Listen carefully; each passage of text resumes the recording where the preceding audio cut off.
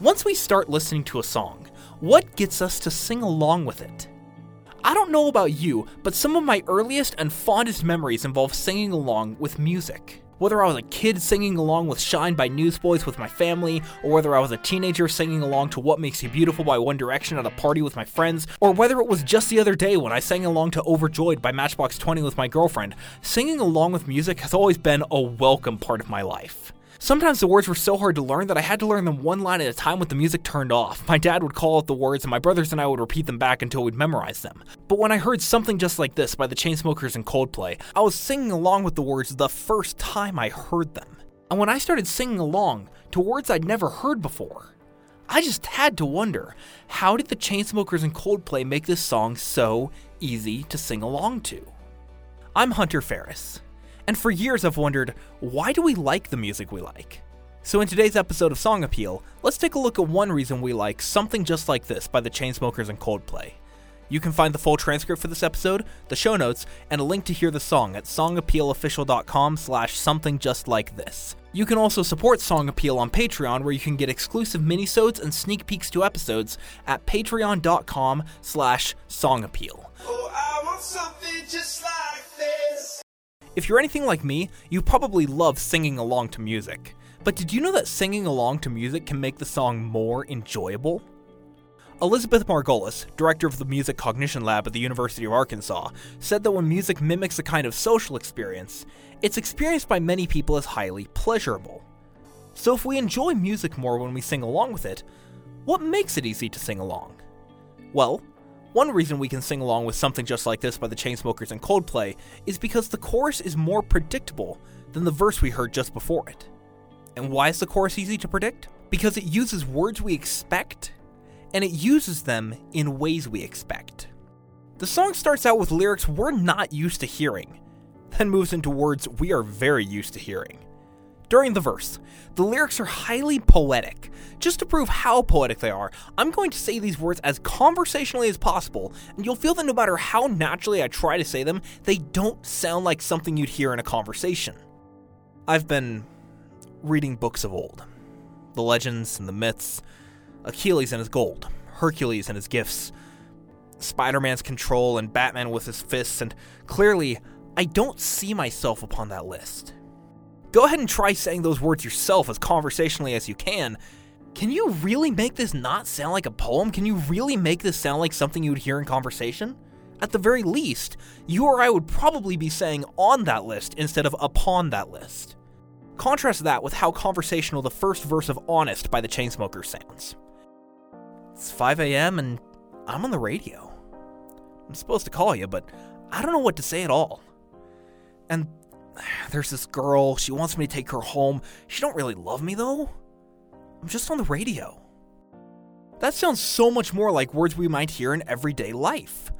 The verse of Something Just Like This, on the other hand, just doesn't. And statistically, the words in the verse of Something Just Like This just aren't the kinds of words we would hear in casual conversation. In 2011, the Oxford University Press put out a list of the most common words in English, based on the Oxford English Corpus, a collection of over 2 billion times people had used English words in everything from parliamentary debates to blog posts.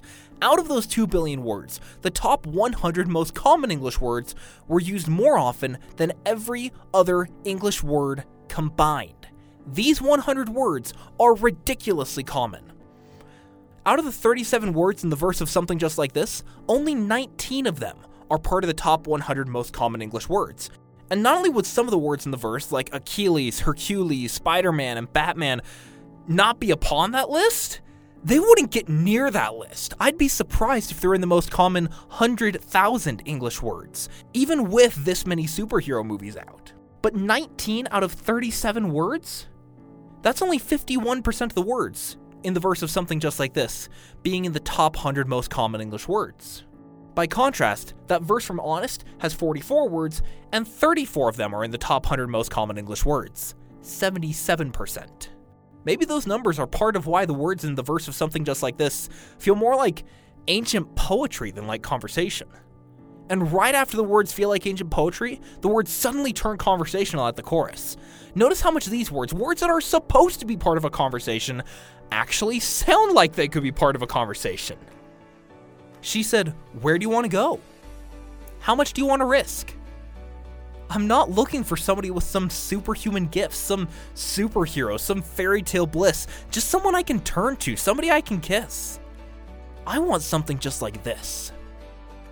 And while saying do-do-do-do-do-do doesn't exactly sound like something you would do do-do-do-do-do in casual conversation, the chorus's lyrics in something just like this are statistically more likely to be said in casual conversation than the verse's lyrics.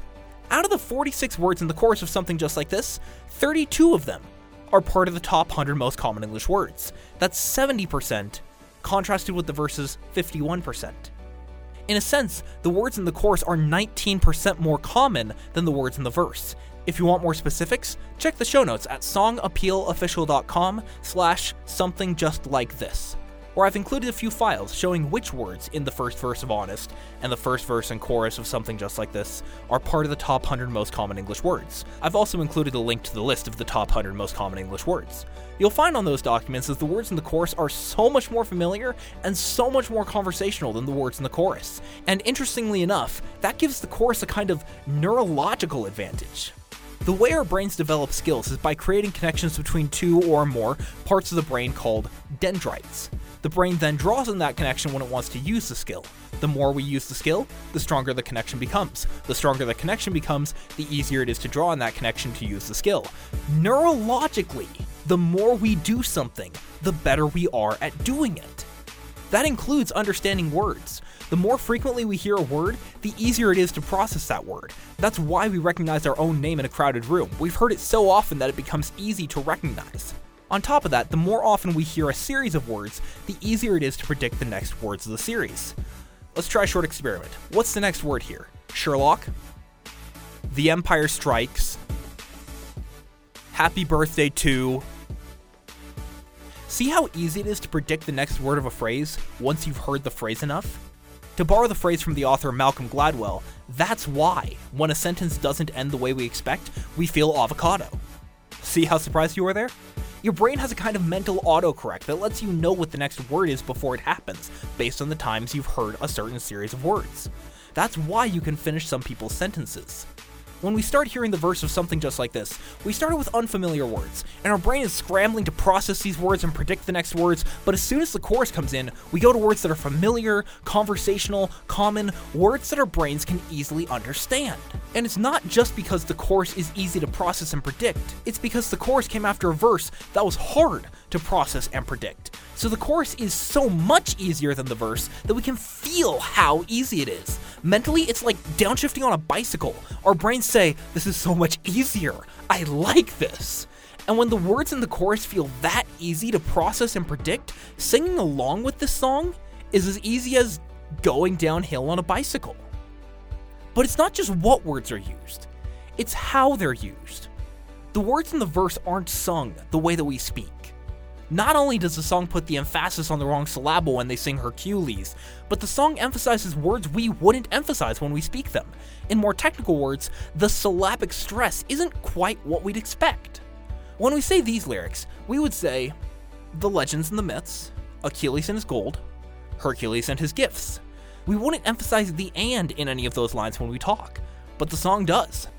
The legends and the myths, Achilles and his gold, Hercules and his gifts. And in the first line, I've been reading books of old, we would be emphasizing the word I've, but the song doesn't emphasize that word. I've been reading books of old. Why? Because we expect an emphasis on certain beats in music. In music theory terms, we expect certain things out of a song's agogic stress. We expect beats 1, 2, 3, and 4 to be emphasized, and anything in between those beats in our minds shouldn't be emphasized. And when a word we think shouldn't be emphasized comes on a beat we think should be emphasized, most songwriters emphasize the beat and the word instead of de-emphasizing the beat for the purpose of de-emphasizing the word. But when the words are emphasized unnaturally so that the beat can feel more natural, it makes our brain feel like something's right with the music, but something's off with the words. Contrast that with the chorus, where each syllable lands on exactly the right beat to make the syllables we emphasize in speech the same syllables we would emphasize in the song. Here's how we would say the lyrics in the chorus. She said, "Where do you want to go? How much do you want to risk?" I'm not looking for somebody with some superhuman gifts, some superhero, some fairy tale bliss. Just something I can turn to, somebody I can kiss. I want something just like this. Notice how every syllable I just emphasized is emphasized in the song. She said, where'd you wanna go? How much you wanna risk? I'm not looking for somebody with some superhuman gifts, some superhero, some fairy tale bliss. Just something I can turn to, somebody I can kiss. I want something just like this. When the syllabic stress and the egogic stress are lined up, when the syllables the music emphasizes are the same syllables we would emphasize in speech, we get to hear words the way our brains are used to hearing them. That way our brain is really good at processing and predicting these words, not just because of what the lyrics are and how familiar those lyrics are, but because of how the lyrics are sung, and how familiar that way of saying them is. When you hear the Chainsmokers talk, you realize they're pretty right when they say, "We're pretty unassuming dudes." The way they actually think is the way we normally talk. That's why the words in the chorus of something just like this are so much easier to predict and so much easier to process than the words in the verse, because the words are familiar and because the chorus sings words the way we're used to hearing them. When the words in a song are this easy for our brains to process and predict, it's easy for our brains to remember the chorus from the last time we heard it and to predict the next words. In other words, it's easy to know what the words are and to know what the words will be, which makes it that much easier to sing along. And when we get to sing along with anyone from our favorite singers to our friends, the music mimics a kind of social experience, which makes it feel highly pleasurable. It's the kind of thing that makes our brains say, "I like this. I want something just like this." Oh, I want something just like this. Thanks for listening. If you like this episode, check out songappealofficial.com for more episodes. You can also support Song Appeal on Patreon at patreon.com/songappeal, where you can get Patreon-exclusive minisodes and sneak peeks to episodes. We're almost to our first Patreon goal, and once we reach that goal, you'll get an episode where I answer your questions on music. Again, thank you so much for listening. I'll talk with you soon. In the meantime, have a great day, and enjoy your music.